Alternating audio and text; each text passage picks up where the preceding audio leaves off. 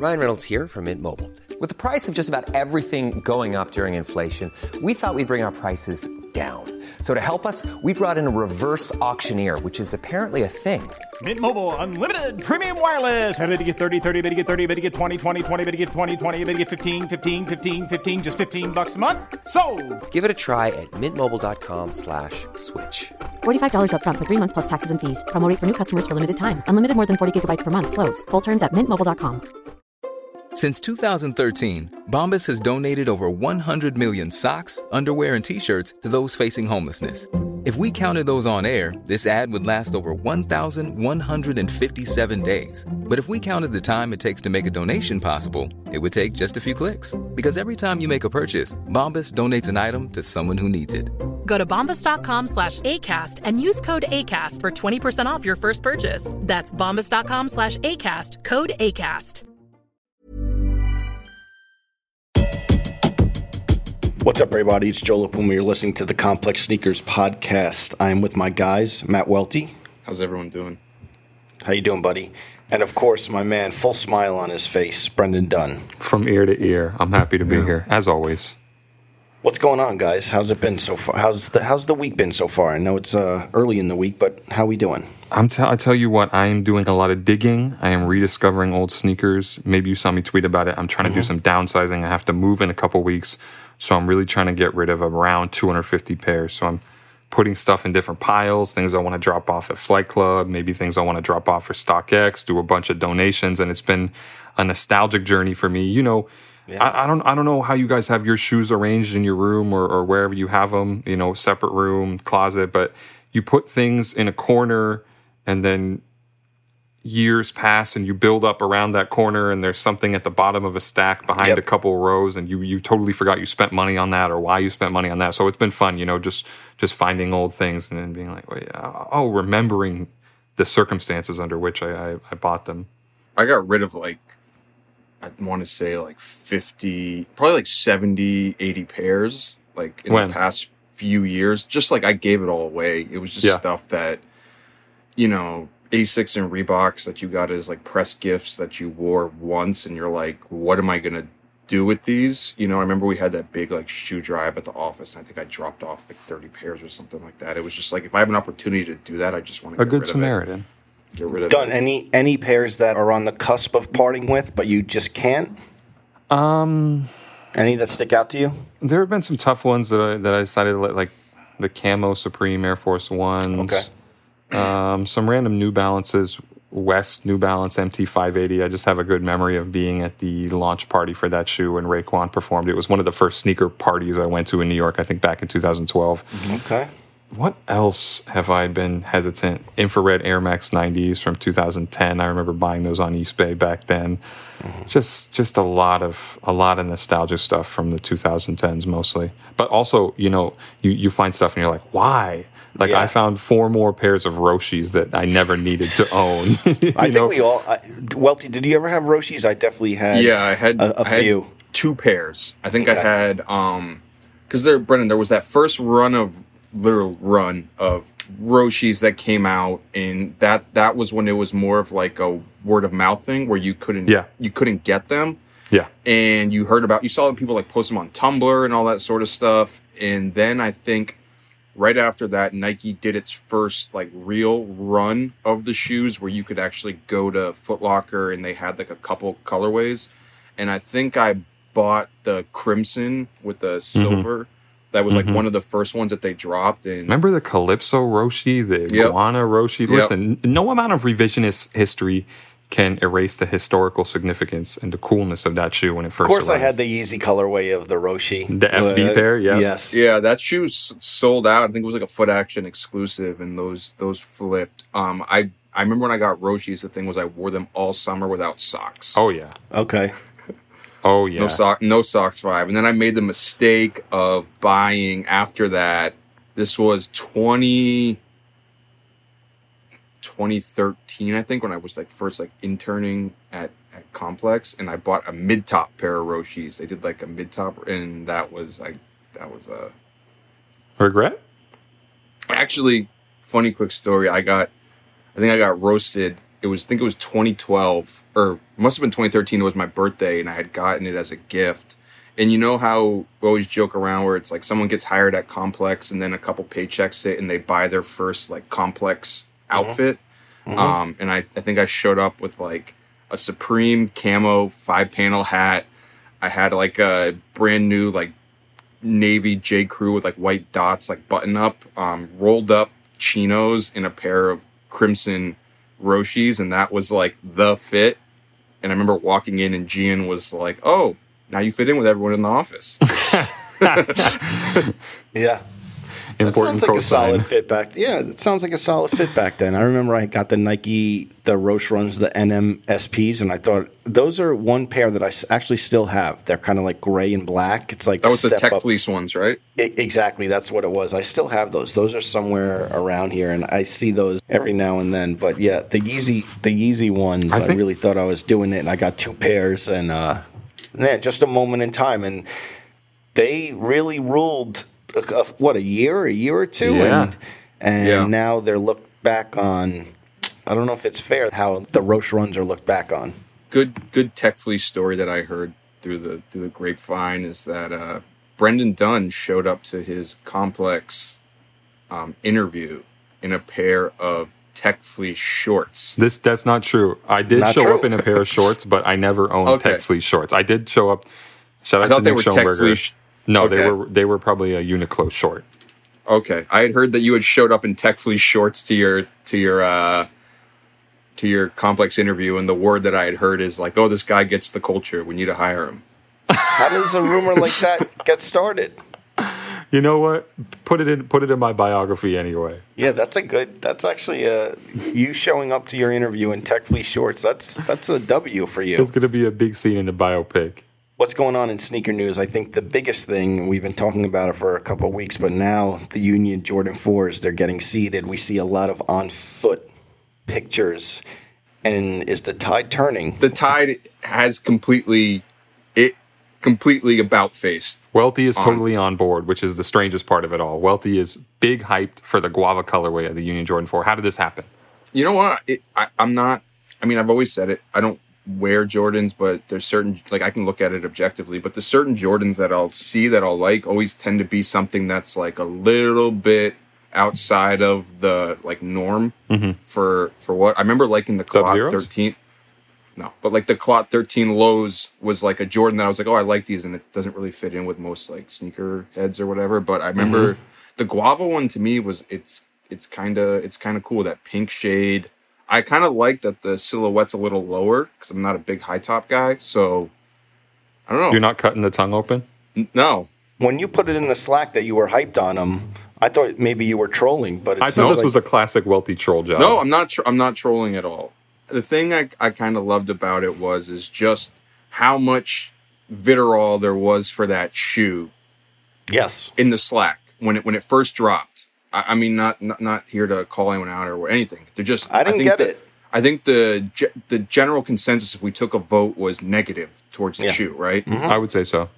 And I was just surprised because I know how popular that shoe was going to be in the long run. Definitely. It's a Union Air Jordan 4. Of course, once Travis wears it, it's going to get posted all over Instagram. We're going to post it all the time on the feed. It's just like one of those no-brainer sort of situations. So to see the negative reaction to it at first, I was like, you motherfuckers are going to love, not, you know what I mean? Just like, are going to love this shoe in 3 months. And it's going to be in the top 10. It is. Yeah. And then when the flip tongue came out, it seems like people warmed up to it a little bit more. And there were also some people in the Slack definitely still fighting, but I just kept putting that angle pic in the Slack and with the tongue extended. And Joe would say nothing. You would say nothing. You would just post the pic and just drop it and walk off. I'm very happy that I was on record early co-signing that I like the black colorway. Jerry Lorenzo did it for me.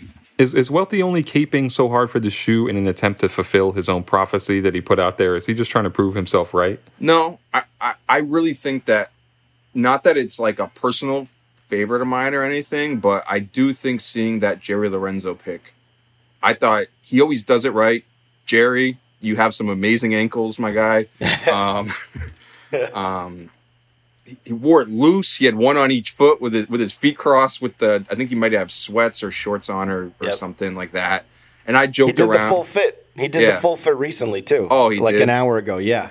I joked. I was like, this is something that you would have worn in the 80s with a pair of swim trunks going to Muscle Beach, just like chilling out. It's like that sort of energy on it. I'm wondering what retailers are going to get these shoes.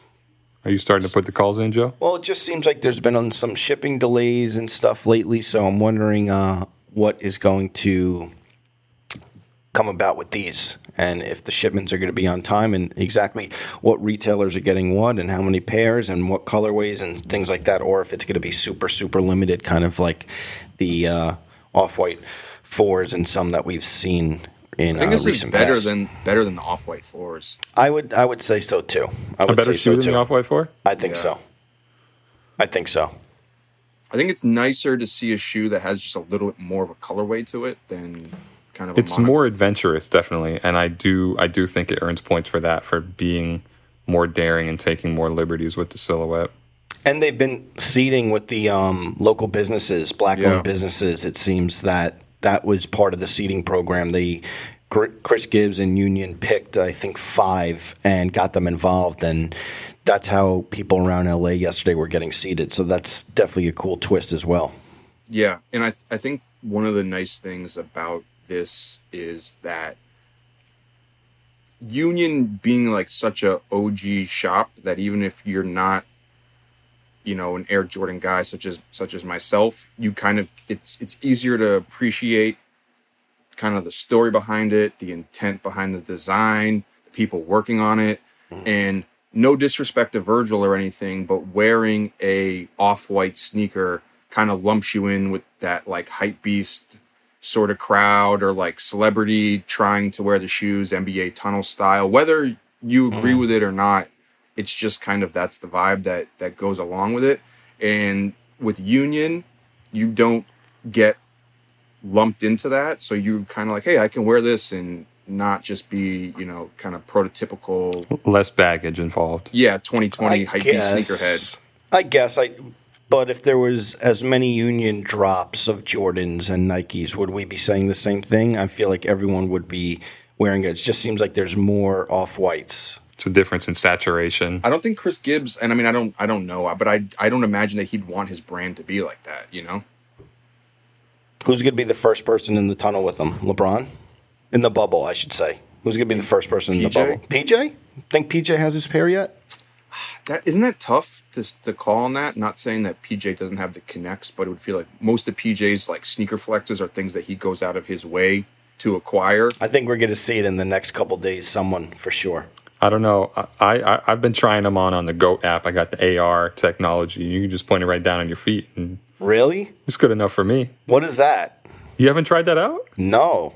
If you open up the GOAT app, they have a handful of super hyped sneakers, really rare stuff that you can point the camera at your feet, and it looks like you have them on. They have Dior Jordan 1s on there, Head no Automatica matter what, like Air pants Force you're 1s. wearing and stuff? Joe, you can work on the fit from the comfort of your home without having to go camp out.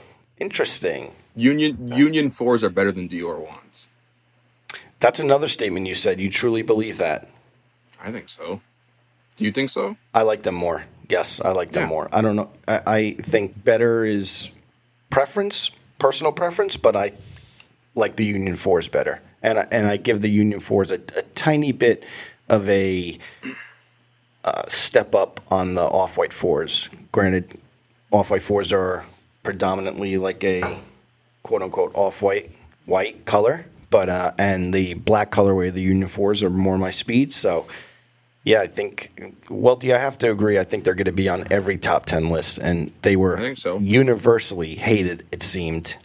And now, little by little, it's like a study in kind of the sneaker game we're in right now, or where shoe leaks, everyone is against it, thinks it sucks. Then little by little, better pictures. Then it's the cycle we see every time. It's a cycle we see every time, exactly. But I think it was because everyone had such high expectations for this shoe. And I mean, I've written about it for the website, but the way that Union operates to a certain extent is they're not going to do the obvious hype play on the sneakers. So, the people that are just in it for, hype, means I don't think that on first examination that maybe even the Union design would appeal to them until it kind of rubs off a little bit. I think that's kind of fair to say. Another thing we should talk about, how do we feel about the Yeezy preview over the weekend? Oh, that was a lot crazy. Of sneakers. Crazy. A lot of sneakers. So I like those D-Rose ones. I got to say, I know the internet has plenty of jokes, but I appreciate how outlandish and bizarre that shoe looks. Yeah, it looks nuts. The wave, some new colors of the Wave Runners look good. I like the fact that you're seeing this almost like just like Pantone effect on the brand when he's doing like the circles and it's the same shoe, just like, and I know we all hate different on shades, it. yeah. We all hate on it because you're like, I can't tell this one from that one, but when you see the overall body of it, it starts to make a lot of sense. The crop circles of Yeezy sneakers laid out on the floor. Yeah, and he knows those pictures. He knows what he's doing with those pictures too. They're very cool for an industry in a space that is so obsessed with sneaker pics. Those laying the sneakers out like that has kind of almost like mini revolutionized the design sneaker pics. And every time I saw someone put the Forbes like cover story pic, him in the middle of all the sneakers next to the recent Wyoming one, and it looks pretty good. Yeah, and foreshadowing for this week, too, because you probably would have already seen it already. We got Steven Smith on Full Size Run, as people know. Right. Yeezy design director. We've been waiting for that one to happen for a while. We were actually supposed to have Steven in the studio in March. He was going to fly out from Oregon or Wyoming. Right when COVID hit. Right when COVID hit, and it was still kind of on the edge of it, and he was... I think he was like saying to me, he's like, I'm right on the cusp of the age where I really have to worry about if I catch it, it's going to possibly be really negative for me. So I don't feel comfortable. At the time, New York was the epicenter in the States of it. And he just didn't feel comfortable coming to Times Square. And it's a good thing because you had COVID. Yes. Worked out for the best. How was the you guys taped it already? Oh yeah, it's in the can. We shot it on a Saturday afternoon. All right. A little dedication. Listen, working on the weekend as usual, huh? No surprise there. All right, let's get to it, guys. Our guest on today's podcast quickly became a force in the boutique retail space when he joined Boston-based Concepts as a store manager in 2005. It's there that he would shape the shop into one of the most respected retailers in the country by continuously being forward-thinking and merging everything that was and is cool in streetwear and sneakers. After a decade of building Concepts Boston into the premier New England cool guy shop, he would eventually take on a creative directive role for Concepts and expand into New York City.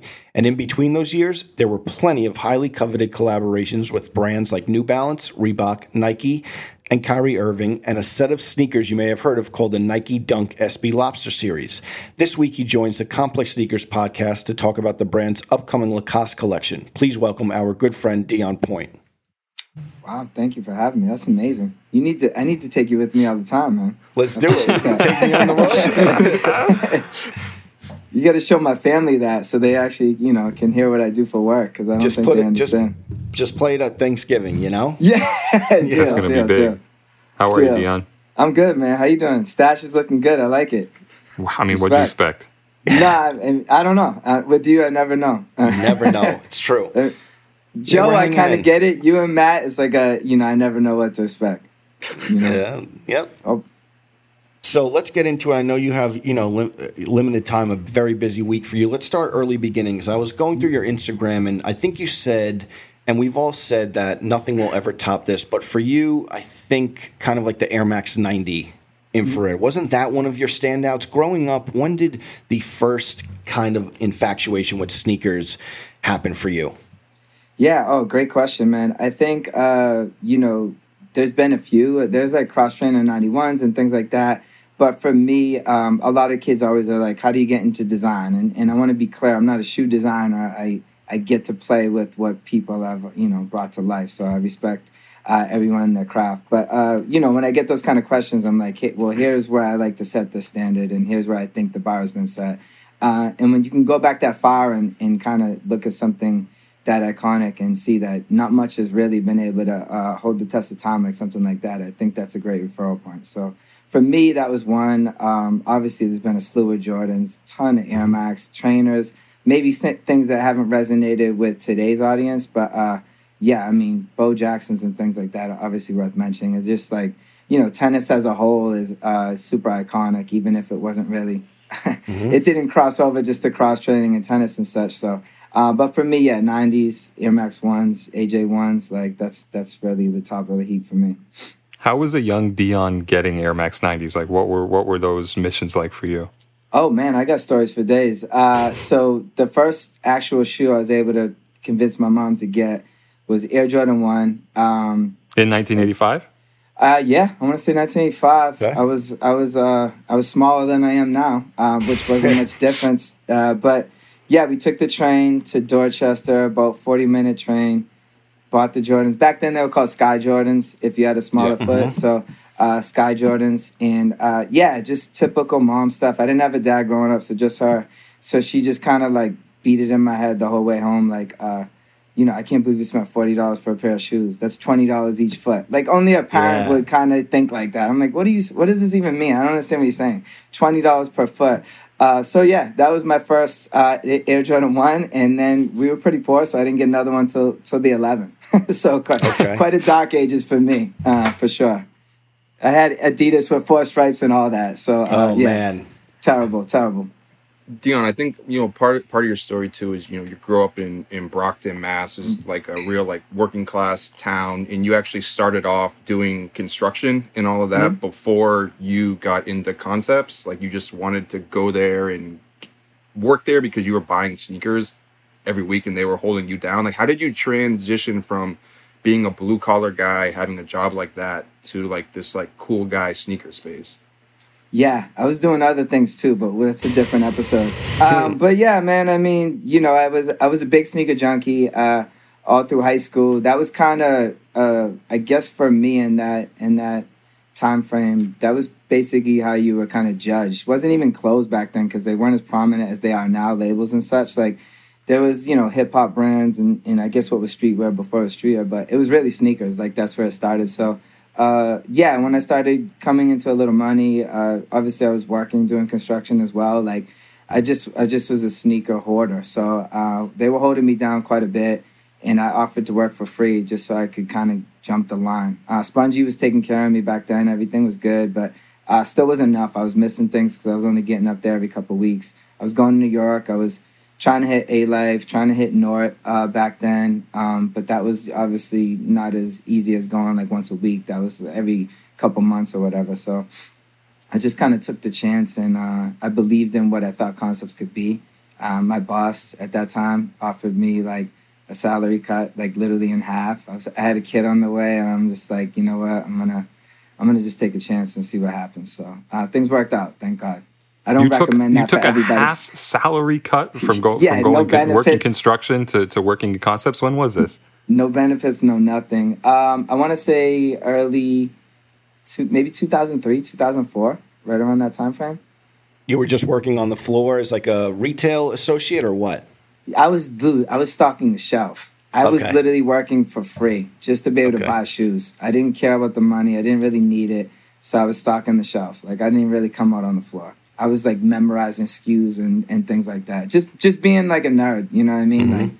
Mm-hmm. Like things I'm obviously a little bit distant from now, but it was definitely fun back then. And this was in the old concepts too, in the back of the tannery. Yeah. For people who don't know, it was like the tannery was kind of like a high end footwear store in Boston selling Clarks and Gucci and all that sort of stuff. And concepts, which started in '96, was the like snowboarding or skate offshoot in the back that just kind of had like limited edition before it was even limited edition, you know? Yeah, that's correct. So we didn't have Gucci and stuff then, but we had Clarks, we had like some denim brands, Burton, things like that. And to be perfectly honest, I knew nothing about skate or snow culture. Like, it didn't exist in Brockton. We're a city of like boxers, so unless you knew how to fight, that was pretty much the only sport that there was. In football, which I sucked at too, based on size. But yeah, so I mean, it was unique. It was like a mom and pop store, and then in the back we had, like I remember first walking in, it was the Viotech Dunks, Year of the Horse, Air Force Ones, acorns, things like that, like just shit that you would go crazy for now. And I was at that time. I was like, oh my God, what is this store? Are these even real? Like, are they fake? Because how are they getting them? And then they had this wall, this secret stash in the back that was just like, once you finally got in, you got to know them. That's when all the celebrities and athletes would come in and be like, what do you got in the back? It wasn't even like what was on display, and we would just kind of cherry pick. Who was coming in at that? Yeah, what celebrities were coming in at that point? So we had a lot of the players. I think the ones that stuck out the most to me was who's Morpheus for Larry Fishburne. He bought Red Monkeys, and he had like Vibram 5-finger shoes on. And he was literally crawling. We let him in the back. Like, he was crawling over walls of shoes. Like, what's this? What's this? And you need the Vibrams to do that, right? Yeah. I was like, oh, my God, it's Morpheus. You know what I mean? Yeah. So, it was wild, man, just seeing that. But we had everybody, all walks of life. And somehow it had, like, taken on its own, like, mystique. And people would come in and just want to see this, like, glorious wall. And essentially, it was 2-3 walls stacked to the ceiling of just, like, cracked boxes that were all beat up. If you knew, you knew, but usually we could get through just the first stage of the wall and people would be happy. But really, as you got deeper and deeper, was when things got older. It was just wild back then. Were you spending all your money on sneakers at that point? I know, so you took the pay cut, or you worked for free, or and then maybe you're making a little bit of money at Concepts. Were you just spending all that money back at Concepts? Joe knows where I was spending it. I was at the club. You were spending it on bottle service. This guy's a legendary clubber. Or was. So now he retired, but every single time I came in contact with this guy, he tried to get me out every single time. And I've heard some stories about him. Yeah. Yeah, I've taken out some of your guests for sure and ruined their life in a couple nights or so. I think Deon, the kind of like sum it up. I think like the best snapshot is I think the first time that we like met was when Concepts did the Asics Boston Tea Party shoe, and you had like that pop up with the boat in it in New York, and I had to interview you like in the basement of that building, and you're sitting there with like I think like sunglasses on. You're like, dude, I'm so fucking hungover right now. I think the night before was the 10-year anniversary of the Bape store in New York City, which was like an epic party. I think Travis Scott was like hanging from like a chandelier or something. Yeah, I think he was.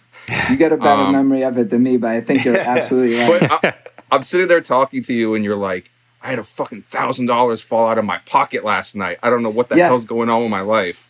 Yeah, that's me, man. I do that quite often. So I've chilled out since then, thank God. So I'm focused a little bit more on work. One of the things, the turning point, actually it wasn't a turning point, but I do recall being like mentioned in the like maybe top 100 sneaker people at one point a few years back. And everybody had like these like all praising accolades, and mine was like Deon, the bottle popping club, and my boss was just like, "What the fuck?" And I was like, "I don't know, man. I don't know. I don't write this stuff. You know what I mean?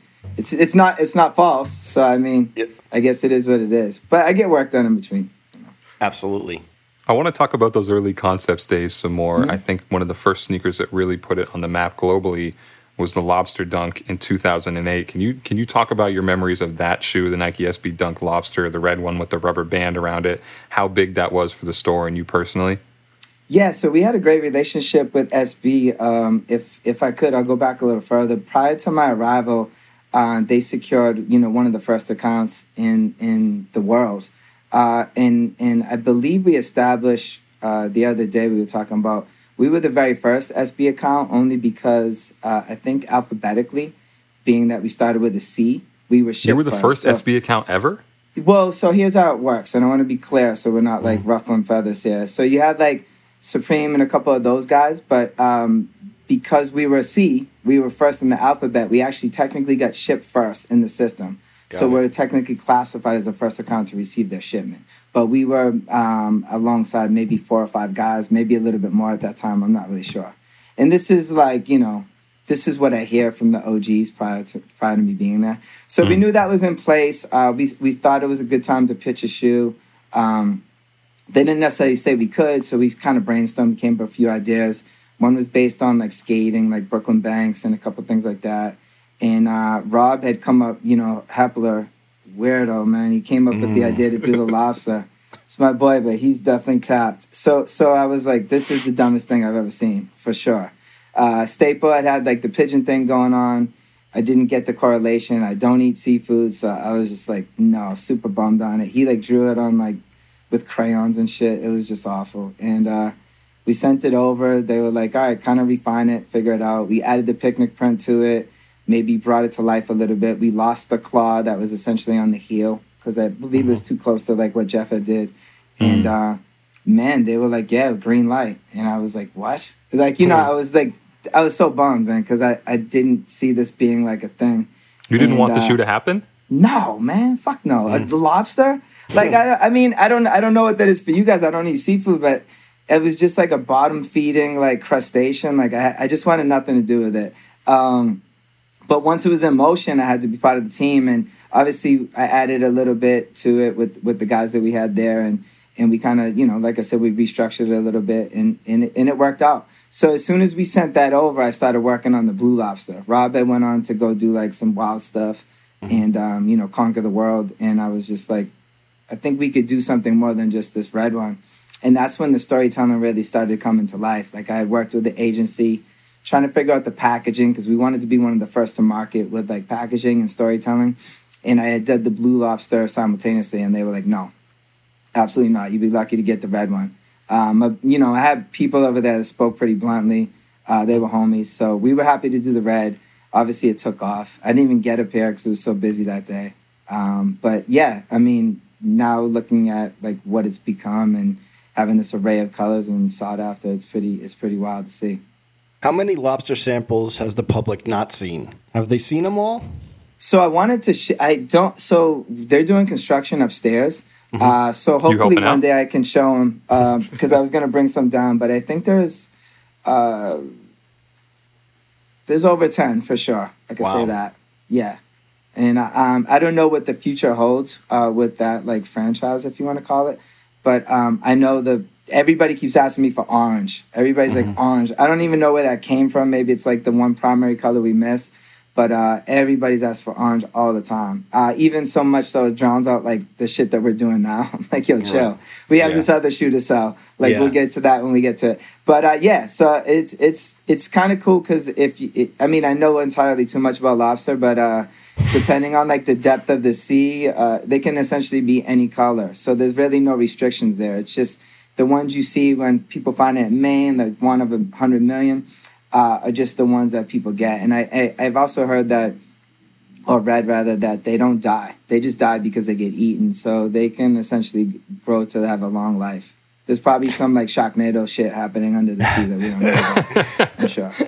You know, the lobsters turned out to have a really good storytelling aspect to it. As someone who was there for the silver box era, the pink box era, how are you feeling about the Nike SB Dunk craze now and the storytelling that's going on and just the crazy hype behind some of the recent releases, the Grateful Deads and the Ben & Jerry's and things like that?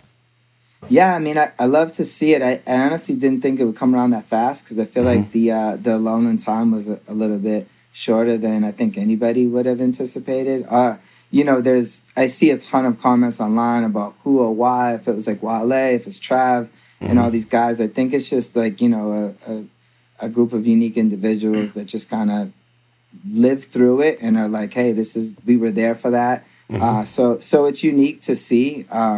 Definitely the pricing of stuff is like just insanity. I don't know who's like spiking prices or doing that. I can't say I'm like too happy to see that just because some of it's a little far-fetched, but you have all that old stuff, right? You could sell it if you want. So we don't have any red. We absolutely don't have any blue. No, you personally. Oh, me? So I don't have the red. I always like try to track a pair down. I have my yellows, which I get like obscene offers for all the time. I'm actually, while we're on the subject, because I see a lot of yellows floating around, I imagine there's quite a few fakes because I got confirmation the other day, just in case we talked about it. We had 27 exact, minus the pairs that went to a couple sales staff and some skaters. So as a whole, I'd say there's 36 total. Oh. We had 27. I can account for, I think, the final 4 that are left. One of them's mine, size 9, and then we have 3 others. So anybody that's like, I would just be very wary of purchasing a yellow because they're really that extinct. They're just very, and I know. Never released, friends and There's family guys only. that I know all the other guys that wore them, skated them, that are dogged up. My boss went through 3 pairs, so you know. Oh, while we're on the subject, I don't own Concepts, so can you please make sure to let everybody know that I just work there. It's Okay. I often get bombarded with like you name it questions, you know, shipping information, asking for holds. So yeah, I just work there. Customer service type stuff. Yeah, you give all the credit to Tarek on that one, right? Yeah, thank you very much. Absolutely. So never a co-owner though. No. Okay. No, not even a percentage. How about that? Okay. So I stay off social media a lot because of that, because I get bombarded with just really odd stuff. I want to talk more about the launch for those. Hey, I'm Ryan Reynolds. At Mint Mobile, we like to do the opposite of what Big Wireless does. They charge you a lot, we charge you a little. So naturally, when they announced they'd be raising their prices due to inflation, we decided to deflate our prices due to not hating you. That's right. We're cutting the price of Mint Unlimited from $30 a month to just $15 a month. Give it a try at mintmobile.com/switch. $45 up front for 3 months plus taxes and fees. Promo rate for new customers for limited time. Unlimited more than 40 gigabytes per month. Slows full terms at mintmobile.com. I'm Sandra, and I'm just the professional your small business was looking for. But you didn't hire me because you didn't use LinkedIn Jobs. LinkedIn has professionals you can't find anywhere else, including those who aren't actively looking for a new job, but might be open to the perfect role, like me. In a given month, over 70% of LinkedIn users don't visit other leading job sites. So if you're not looking on LinkedIn, you'll miss out on great candidates like Sandra. Start hiring professionals like a professional. Post your free job on linkedin.com/people today. Hey, it's Ryan Reynolds, and I'm here with Keith, co-star of my upcoming film, If, only in theaters May 17th. Do you want to tell people the big news? All right, I'll do it. Sign up now and you'll get unlimited for $15 a month and 6 months of Paramount Plus Essential Plan on us. MintMobile.com/switch. Upfront payment of $45 equivalent to $15 per month. Unlimited over 40 gigabytes per month. Face lower speeds. Videos at 480p. Active Mint customers by 531.24 get 6 months of Paramount Plus Essential Plan. Auto renews after 6 months. Offer ends May 31st, 2024. Separate Paramount Plus registration required. Terms and conditions apply if rated PG. Lobsters back in the day. How crazy was it? 2008, the red pair, 2009, the blue pair on the actual day with people camped up. Like, were there crazy things happening outside the store? Yeah, so red was a little bit caught us off guard. I think it was too fast for me to remember much. Like I said, I had a pair put on a hold aside for me, and I just forgot about it because it was so busy we ended up selling them. So that was a little crazy. I think a few hundred kids, but blue is when I really was like, wow, the sneaker thing's huge. It was like 600-700 kids. It was like 6 days long. You know, you'd go to work and you're just literally walking past people like they're your neighbors. You know what I mean? Dudes are changing outfits. They were renting hotel rooms and, you know, sharing, you know, not very clear, not sharing the shower, but taking turns, I would imagine. You know, changing their kit, whatever, coming back, waiting in line. Yeah, one kid I know got like, I think he was like making out with a girl or something in line and thought he was going to get busy. She took him around the corner, robbed him, maced him, took all his stuff. And he wanted a free pair from us. I'm like, bro, you're on your own. That's just, no shoes for him? No Blue Lobster SB Dunks? I think he got them, but he had to come back. You know, like, I didn't want to be held accountable for anything like that. Right. Sure. Another kid, like, I always tell this story. His girlfriend got into an accident in California. Fractured her pelvis. He flew home. They held him down in line. He came back a couple of days later, still got his pair. I mean, it was just wild back then. I don't think that kind of thing exists anymore. Like once you're not there, you're probably getting ejected. But yeah. And then we were told, we were gifted the yellow lobster the day before. We were told not to show them. And of course, Tarek showed up with them on and just like, you know, just caused a frenzy. People didn't even want the blue one. They're literally waiting in line 6 days. Now they want the yellow. And it was kind of before, I think, social media and all that. So it was live on, like, YouTube and such, but it was just a frenzy. And trying to get people back in line in their place, like... And didn't the promo get kind of out of control because you told this story about this dangerous creature, the blue lobster, and people thought it was real, that they were really terrorizing beaches in New England? Yeah, so my man, Chad, he's like he's a friend of ours. He was telling us about Twitter at the time. He's like, Twitter's going to be this thing. It's big. So we utilized it to create this story.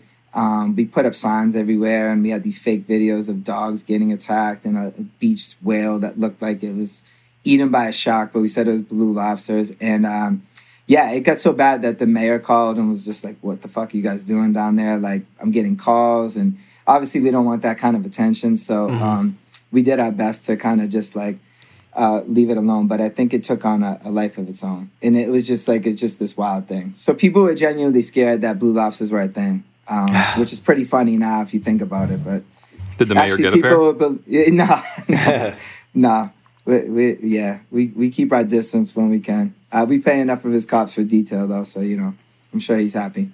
Deon, I know you kind of have, like, a humorous take, too, on kind of kids camping out in, like, hype beasts and resellers. I know we had spoken about the ASICS shoe. You made a joke that you wanted to hit up Lipton and fill up the store with tea and put sharks in the tea and have the kids have to swim through it to get the sneakers at the end. I mean, you got a good memory, man. You got a good memory, man. How do you deal with all that like madness? Because I know that's not really like, you know, your forte of coming from like old school sneakerhead.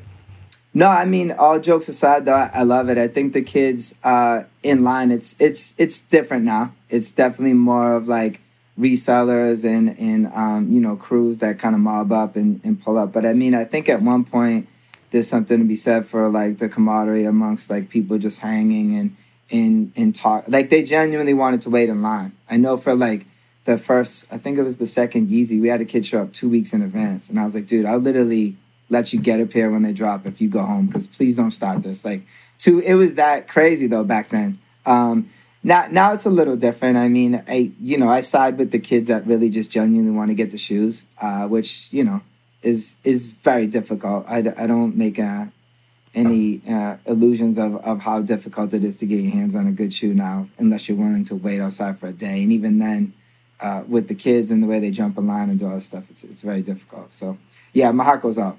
But again, I'm on the footwear side. I don't have anything to do with that process. Did you see this happening as crazy as it's got and the resale boom? Did you see that as your career was progressing? Could you have predicted this, but was there a moment when you were like, this is going to change it forever?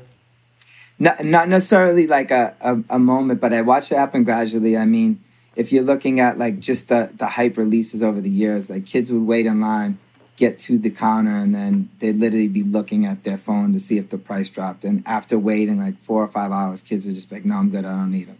And I was just like, wow, this is crazy. This is when I worked in the store still, just like on the floor. And that kind of caught me a little off guard, because I was like, wow, this is where we're losing like the love of footwear and it's becoming a business. And that was, that probably happened maybe 8 years ago or something along that. I don't know the timing exact, but it was quite a long time ago.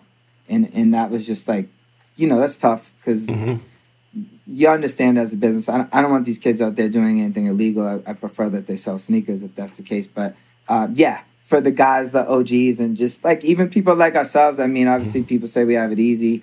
You can get shoes, but it's not that easy. Like I call around, you know what I mean? Or I get, you know, tons of favors and I can't honor what I just try to help out people the best I can. But I got to cherry pick, you know. I get like 2 favors a drop for our stuff. So I can only imagine for, you know, some of the more hype releases. I don't even answer the phone. Do you ever feel guilty? Because sometimes I do when I think about the way that sneakers have progressed and the hype that we've created around it, because I think all of us are responsible to some extent. Like we complain about the kids acting this way, but also this is the scene that we kind of gave them. You know what I mean? 100%. I mean, it's funny you mentioned that, because I definitely feel like we helped create something. I don't know if, like, you know, to Jay's point earlier, if we know that it was happening like quite so abruptly, but yeah, looking at it now, it's fun, but it's definitely not the same. And I don't want to sound like an old guy, like, you know, whatever. Right. I get it. Things evolve, and the business is like, I don't even know how many $1 billion a year, let alone the resale market. So yeah, I mean, I miss certain aspects of it, but I understand like the snowball effect, and it's too late to stop now. So what do you miss?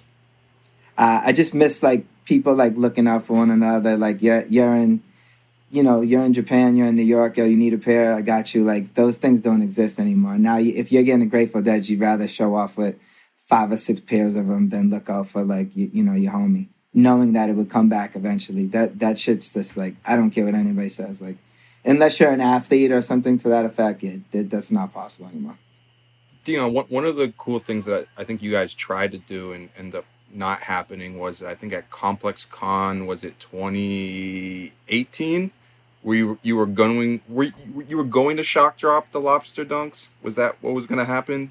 When you had like the lobster truck outside and everyone's waiting for concepts to shot, like supposedly you could bought like a $200 There's lobster supposed to be roll. like a secret QR code. Yeah, he wouldn't give me any answers that weekend. I was hanging out by that lobster truck in the food area just waiting to buy a pair. Because, you give me a couple drinks, I get loose. So I'm like, so they don't tell me anything anymore. We wanted things to line up. Unfortunately, like due to shipping and manufacturing issues, we couldn't. So we had every intention on just doing the laces there. We thought it would be like a good precursor to what could happen. But I think like the rumor mill just started getting going. And, it was just like it took on a life of its own. We couldn't stop it at that time. But it was part of the storytelling process, the billboards and such. We put the date up, on the billboards. But I don't think as many people saw them as we had hoped. So the lobster truck to most people are like, oh, no, they're joking. They're going to do it here. But we couldn't get things to line up. The only thing I could do is when I changed the color, changed the color of the box. If you had sold if you sold the purple one, you resold them, you were kind of screwed. But if you kept them, we were like, go scan your box again a week later. And that locked you in to get the green, as long as you were available in Boston or New York, which was something cool, I thought, that we did just for like the community that actually appreciated their shoes. So if you didn't resell them, you could actually go and lock in the green one with no questions asked.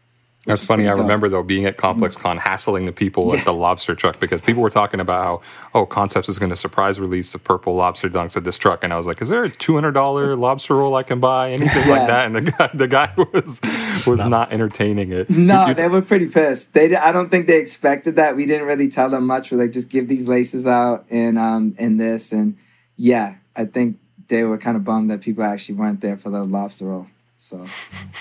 And you talk about the boxes, too. Wasn't there a moment after the purple lobster dunk where you guys were just selling the boxes? Was that an effort to thwart bots? I can't remember how exactly that happened. Yeah, so I'm big on the anti-reselling campaign. So I like kind of lead the charge on that because I just like to fuck with people. I'm kind of a troll at heart. So for that, like I said, we changed the box on people, which a lot of people were trying to get their shoe back. They knew they screwed up. And then we had a bunch of boxes left over. We don't typically overproduce the boxes, but... in that instance, with the timing and everything, I think we were running some problems. So we want to make sure we had, if anything that was damaged or like just messed up in shipping and transit. So we just put them up. We talked to legal, like, what can we do here? What do we have to list this as? So we just listed it as an empty box, and they sold out in seconds. Whether it was bots or not, I think the unique part of it was nobody tried to return it or like complain, which I thought was really nuts because it was like a few hundred boxes, you know what I mean? Just selling sneaker boxes, not even selling sneakers. Empty boxes. But part of me was like, it could be cool if you bought it at another shop and you just really wanted the box, which, I mean, I wasn't sure if that was a thing or not. But like I said, we didn't get any flack for that. So maybe we'll do some more of that stuff in the future. I even saw some people upgrading their reselling with it, where they had bought the regular pair, but they bought the box. But then if you have the regular pair and the special edition promo box that you guys sold, you can combine those and sell it on StockX for some exorbitant amount. So what's y'all take on that? Because I saw like Chunky Dunkies, particularly, like if it came in that box, the price was literally like, you're coming from a packaging guy. Like, I love that stuff. I'm obviously proud of ourselves on being one of the top guys when it comes to packaging, but I thought it was insane to see the price skyrocket, like literally over just like a box. It's crazy. I think it's anything now that separates you from anything in terms of a hype shoe. The packaging, it's like everyone trying to one-up each other. Oh, well, I have the special box or I have the special packaging, and that's what adds value to it, for sure. It's wild. I know we got a project coming up. I got to be careful here. For holiday. And I think it's one of the best boxes we ever did. So I'll be curious to see what people think of that. I mentioned at the top of the show how much I've been digging through my shoes lately because I'm trying to get rid of stuff. And I see so many behind you. I'm working on it. You see the money box? That's from the gel light. Yeah, that's one of my favorites. What was that? That was in Miami, I think, the Cobra. Also, you guys had a big Gel Light 5 box from the Ember pairs. Wasn't there a fire that happened in the warehouse or something like that, and you had to scrap that release? Yeah, so people thought it was a joke. So there was some something going on over in Asia where people are fighting, picketing, and like just not, I don't know what was happening, but a few factories, there was like some actual walkouts, some protests, and some fires. So ASICS had hit us and said, hey, the pair count we had is going to be substantially cut. We couldn't save these amount of pairs. So I think we were scaled down to a few hundred. And then we had consistent floods in our Cambridge store just because the grates were so low. So we came in one day and the shoes were like flooded. But those boxes are pretty sturdy. So it didn't leak through the box, but it damaged the box. So we ended up, I think of that shoe, and it was actually called the Phoenix, which was really weird. I think we ended up doing like 270 pairs, which is one of our lowest pair counts ever. You ended up working with Kyrie quite a bit, and his short stint in Boston, which I guess he wanted to get the fuck out. But what was that like? I know obviously you shot the sneaker shopping with Joe there. You gifted him the pair of Lobster Dunks. Mm-hmm. He that was my first time meeting him with Joe, and I remember we were looking at the Eket, and I don't know if the camera was rolling or not, but he was just like, yo, what do you think about changing this? And I didn't have the heart to tell him, like, it was done, it was baked, like, it was good to go. Okay. So when he said that, I was just like, oh, fuck, I don't know, man. I was like, yeah, I'm sure we could, you're the boss. Like, I'm sure we could. I think it was something, one of the accents or something, and I was just feeling my heart dropping, like, because it was like, Joe's pretty cool in that situation because he's done so many of those. But for me, and having a shoe at stake, with the guy that was shooting the sneaker shopping with, I was just like, my heart was like, oh God. But everything ended up working out. We actually kicked it Christmas Day. I was with his dad at just this random bar in Boston, greatest bar, and he was like, Kai's coming over here after the game. And I remember it was Christmas Day, like we had rented like a suite. We had a bunch of our staff there, and man, he just came to this dive bar with his whole family, and we spent Christmas just chilling with him, like crushing like Coors Lights or something. It was pretty funny. And then from there, obviously we've done quite a bit of shoes with him, but yeah, he's awesome. I mean, I think he gives me my creative space, but he absolutely is involved. You know what I mean? He has an opinion and a voice on everything we do. So sometimes he might be like, yo, this is cool, but let's go this direction or something like that. I know this new one, it's been like, we tried like 3 times. So hopefully we got it right. We'll see. I feel like that's one of the ways concepts leveled up in the past 5 years or so, but also it just got so global. You open a store in New York, you even open a store in Dubai. What was that like going into that market? Oh, Dubai's dope, man. It's a good, you guys been out there, right? Yeah. Oh, yeah. I haven't, they have. Yeah, oh man, I might have to take you clubbing after all. Okay. Dubai's amazing, man. It's a really fun place. I think the sneaker culture there is still growing, so they're learning much differently than maybe the U.S. just because of the lack of opportunities there and such. So we were the first tier 0 or neighborhood account in that region, so it was good to kind of be able to bring that there and do some amazing things. But for me, not much changes. It's just, the opportunities grow and there's a lot more we can try to do with the brand. But I still look at it as we're just in the, hold up in Harvard Square somewhere. But it's interesting too, because the role of a sneaker store has changed so much in the past 10, 15 years where it has to be a brand now. You reference it just now as a brand and you have to hire designers and things like that. Yeah, I mean, if you look at, I'm pretty close with all the guys. I mean, everybody from, James to, I love Ronnie, Frank and all these guys, Joe and Derek and these guys. Like, I've watched the way that they've kind of taken on a whole new life outside of just building stores. So for us, we're pretty small. We have a very small crew, like microscopic size. So we're growing as we speak now. So we'll be looking to take a lot more opportunities in regards to becoming a brand, whether it be through apparel or storytelling and things like that. But I never would have imagined, 10, 15 years ago, it would be like this. It was more back then, just like you were happy to get a collab and do some cool things. Now it's in everything you do, from the staffing to the environment to the scent and the music you play in the stores. It's pretty wild. Do you have any crazy Tom Brady stories? I know you got it. I know you're like the biggest Tom Brady New England Patriots fan, but you guys actually got to do that Under Armour Tom Brady release. Yeah, man. I mean, all right, I'll do it. Yeah, sure. So they're telling me I'm going to meet him. I've only been nervous twice in my life. Once was Jay-Z, the other was Tom Brady. I met him. I expected him to come with an entourage. We were in a suite at Foxborough. It was like, I think it was June, so it was pretty hot. And I kind of had my jokes ready, and I was ready to kind of be like, overly confident, just funny, kind of hit him with some jabs and whatnot. And he walked in, and he just was, I just remember him being like, wow, we can't afford any AC in here. And I was like, holy shit, it's him. And, this guy looks like he's 20. He's very tall. He's, he just well put together, and he just kind of commanded the room. And I couldn't bounce back. And I'm really usually quick. I'm very witty and on the fly all the time. So he kind of threw some jokes out here and there, and I would just giggle, like very nervous, weird, like almost creepy. I was like, oh, fuck, like stop doing it.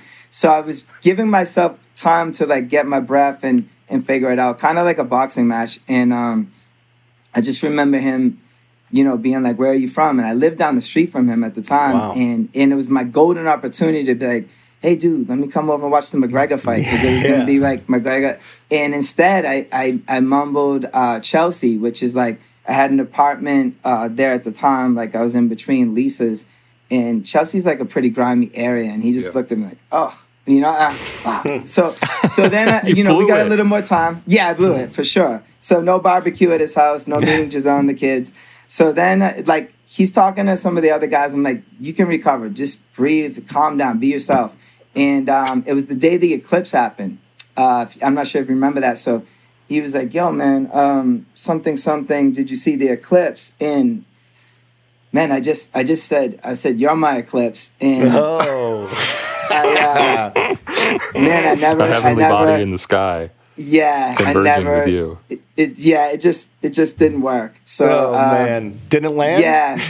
Yeah, that was pretty much it for me, man. That's my Tom Brady story. So, he's probably happy that he's far away in Tampa, not me. You guys at the Concept Store in Cambridge, you guys had that like VIP club in the basement. Like, what's like the craziest things you've seen like go down there? I'm sure it's a pretty exclusive clientele that get. I know like Wale shot a music video in the basement for the Chillin' video with Lady Gaga. Right. Yeah, he did. That's right. Yeah, he did that. We would have, sometimes we'd have the teams come, and if a team was coming from out of town, we put like a UFC fight on, and things would happen down there. It was pretty much like lips are sealed type of thing. We tried to bring Garnett down there a couple times. So the purpose of that was more so we could design clothing specifically for athletes and celebrities and things like that. And they would have this cubby hole where we would keep their stuff. We tried it with KG. He was the first one. We had Double RL make him a pair of jeans, 44-inch inseam. They weren't too happy on that. It ended up being like $1,200. We had Romanelli make him a couple jackets. We had Clark's make him some Wallabies. And we realized very quickly it was expensive and it just wasn't going to work out. Like if the athlete, per se, someone of that size, didn't like the item, we were going to KG didn't like the stuff? He didn't like the Wallabies because he was like, they were basketball. And he just thought they were too like Wu-Tang-ish for him. And then I think one of the jackets didn't fit him right. So I think maybe actually Clark Kent or Everlast actually bought it. And then the jeans, I think he just wasn't into the fit or something to that effect. It was an odd time. White tees were still a thing. He wanted those. He was like, can you just make me like hundreds of custom white tees? So Frank was there at the time with us. And he was like, what the fuck, man? How am I going to get all these white tees made in this size? And I'm like, I don't know, man. So very short-lived. So it became more of like a gentleman's club. Like we would go hang, talk shop. Like if you had like a a guy that worked at a dealership, a chef, athlete. Everybody could kind of go down there and hang. But a lot of stories, nothing I could say on here, that's for sure. Some debauchery? Yeah, oh, absolutely. And that was Uncut Gems era KG. Big time. As well. Big time. Yeah, absolutely. You're right, man. He didn't have the stone on him, but yeah, pretty much all the same. Yeah. But he was great, man. He was like super just chill. Like I remember the year that we won, I was in his suite. Like his family was super nice, and I got to watch like every game. Like he was really chill, but super quiet too. Like There was also, I think, an apartment above the New York City store that you guys used to hang out at. Is that right? Yo, what the fuck? They're real. Look at these guys in the feds, bro. Yeah, there was. I mean, it was upstairs, downstairs. I lived at One Oak when I was in New York. I was going there so much that with one of like my homies, the security guard, they finally asked. They were like, "What's this kid's deal? Like, what does he rap or something?" And he was like, "Nah, man, he's working a sneaker store over." He's the owner of the sneaker store. Yeah, probably. Exactly. And my homegirl Sherry, she was just like, "Oh my God, I didn't know what." I was just there all the time. I love New York, and it's just so wild for me. Like, it doesn't shut down like Boston did. So, yeah, it was dangerous. We're lucky that we opened the store, put it that way. I was late the day of the opening. There was a huge line, and I was like, I woke up not even remembering like where I was staying. So, and there was like a riot that broke out in front of the store. I think you guys like for the opening, you tried to restock like the Pirate Black Yeezys or something. Yeah, like somehow that. It got leaked. I think there was one of the stories like during media day. It was in a photo, and yeah, we had like 500 kids or so. I think 11 cops showed up. We were like, "Hey man, there's nothing we could do. We had to close down." We relayed the message. Cops were like, "Get out of here." We went. Kind of had a couple drinks, chilled. A few hours later, we came back and all the kids were still there. And I'm like, yo, there's literally nothing we could do. The cops shut it down. So, yeah, quite a mess.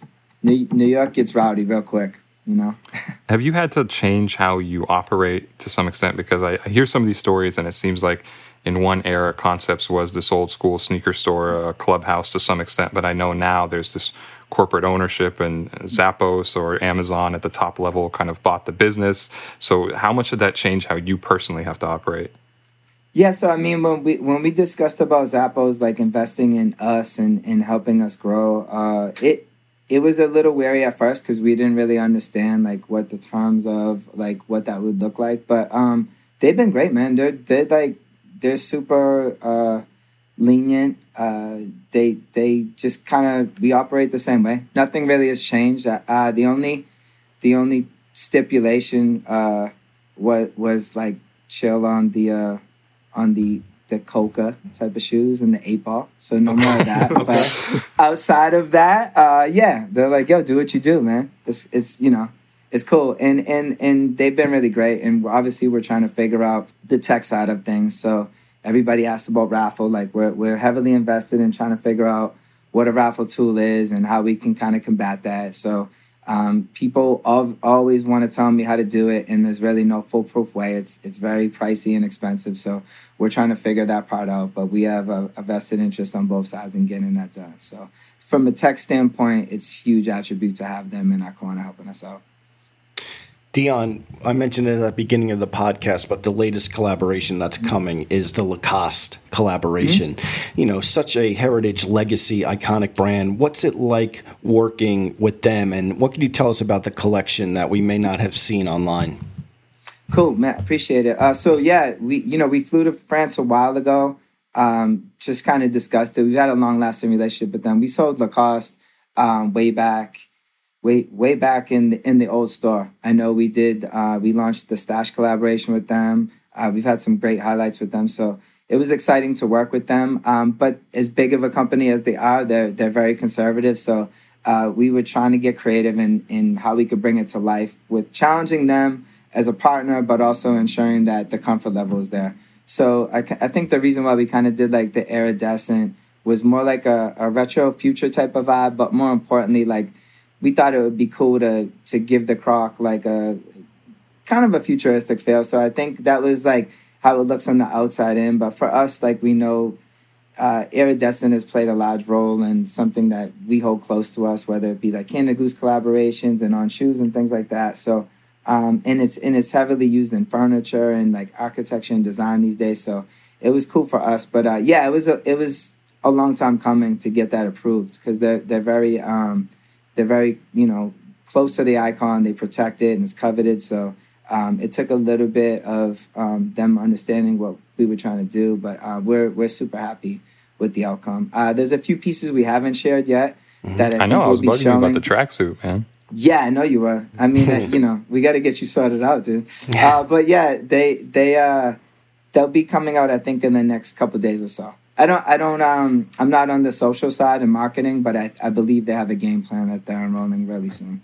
But there's one piece that I really love that hasn't shown yet, but I think it'll be tomorrow, which I hope everybody's like pumped on. So like 2003, 2004 Deon, like what size Lacoste polo were you wearing back then? Oh, 2X for sure. All my Gucci and all that stuff from then is a 2X. You know, my mom the other day was like, what do you want to do with this stuff? I'm like, I have no idea. Maybe it'll come back in style. I don't know. Yeah, it was insane. I have like 2X velour suits. Like, I was maybe 190. Take it to Dapper Dan, have him cut it up for you. Yeah, I was 190 back then, so I was more like fighting weight. But now I'm like 165, so there's no chance of hell of me ever like wearing that again. All my Iceberg, Coogee, all that stuff literally could fit like a large man. So it's very awkward to see that. I used to do that. It's a dark time for a lot of us, man. The fitted white tee era was scary. I mean, so I don't make fun of kids at all for how they dress now or in the past like 5 years. Looking back that far too, I'm just trying to think of Concept's history and all the people that have been through there. How much does that mean to you? And can you name some of the people who are kind of alum of the shop? You know, guys like Frank the Butcher, who's at Reebok now. Yeah, I mean, Frank, we're still tight. He's doing amazing things over there. Rhett was probably the most impactful for me because he was around the longest and I learned the most from him. So Rhett Richardson, isn't he quietly doing the shoes for Nike SB and Supreme right now, or am I not allowed to say that? I don't know. I'm not allowed to say that. All right. You said what you said. No, Rhett does a lot of things, man. He's got a bunch of things going on. He's doing some cool shit with Greg Lucci, who's one of my mentors. So we got those guys, and then alumni prior to my existence was like, Vinny Ponte used to be around the shop heavy. That's actually who we share the space with in New York. That's one of his properties.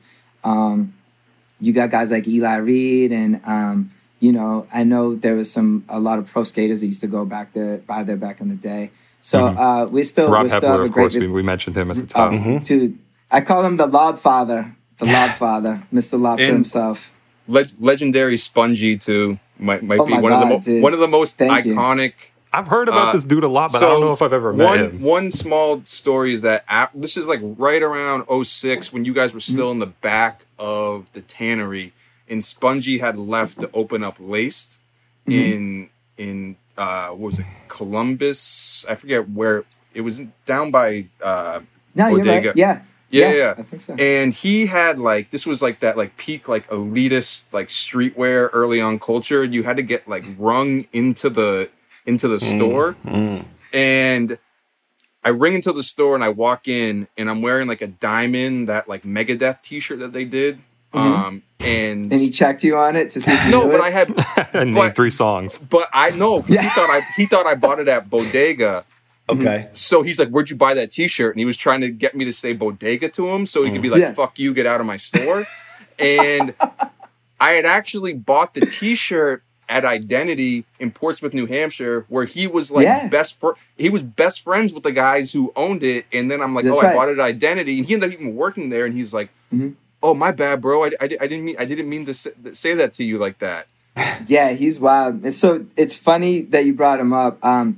In our next, in that big project I talked about for fall, he's an intricate part in that. So I worked closely with him on it. So it kind of came full circle. But yeah, dude, he's the best. I mean, he's like, he's tough to describe. And it's funny because I didn't really know he was a fashion icon until like it was brought to my attention by other people. But I guess like he was wearing, so again, man, I'm not from the skate world. He's been rocking drawers like sweatsuits for the past, like, I don't even know, as long as I've known him. And I didn't really know what drawers was. I was like, what is this, man? It's fucking like 2X. So he's got his own thing, man. You know, he's definitely like a fashion icon. So I just chilled with him last week, actually. It was good to catch up and see him. But yeah, you can't mention Concepts without bringing him up. There's no way around it.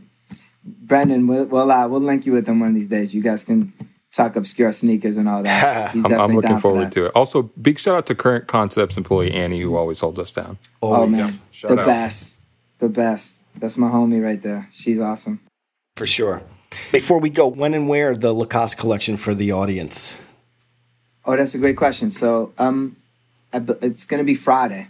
Okay. Friday for us in store and online. Obviously, social distance and masks in the store, but online is a little bit safer. So, and I think they'll be unveiling, like I said, the remainder of the collection in the next couple of days. So, excited for that. Beautiful. Deon, anything you want to touch on before we go, or you think we covered? You know, I know these guys tried to get all the party stories. Yeah, we'll do that offline. No, I just have one question for Brandon.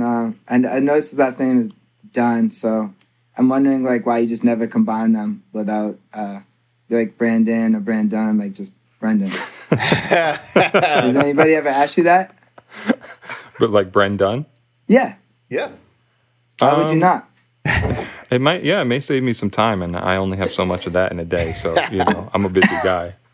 I know I text you a lot, but other than that, I'm a busy guy. Oh yeah, we talk about rap beef a lot. We go back and forth. Every Tekashi 6ix9ine Instagram story. Yeah, the guy with the gossip blog that always talks about rap beef. I always forward his stories to Brendan all the time. Brendan. Which I appreciate. Yeah, man. No rap beef lately. Though. It's pretty quiet in the streets. So, unfortunately, that's what it is. Well, Deon, thank you so much. Appreciate you joining. Always good to catch up with you, and hopefully we see you in Boston or in New York soon, man. Mm-hmm. Appreciate it. Same here, man. Thank you, guys. All right, Deon. Take care, y'all. Man. Be good. Our producer is Dave Matthews. Our associate producer is Jasmine Plata. Sound engineering done by Kyle Garvey. Special thanks to Jennifer Stewart and Shiva Bayet. The Complex Sneakers Podcast is a production of the Complex Podcast Network.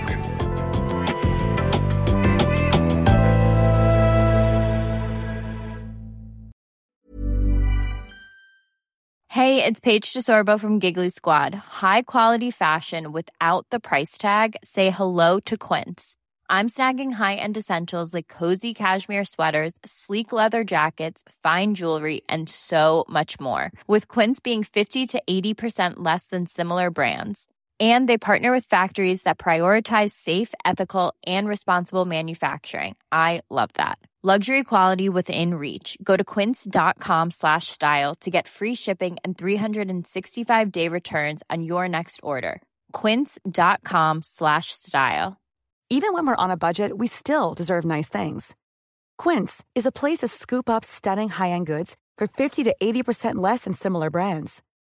They have buttery soft cashmere sweaters starting at $50, luxurious Italian leather bags, and so much more. Plus, Quince only works with factories that use safe, ethical, and responsible manufacturing. Get the high-end goods you'll love without the high price tag with Quince. Go to quince.com/style for free shipping and 365-day returns.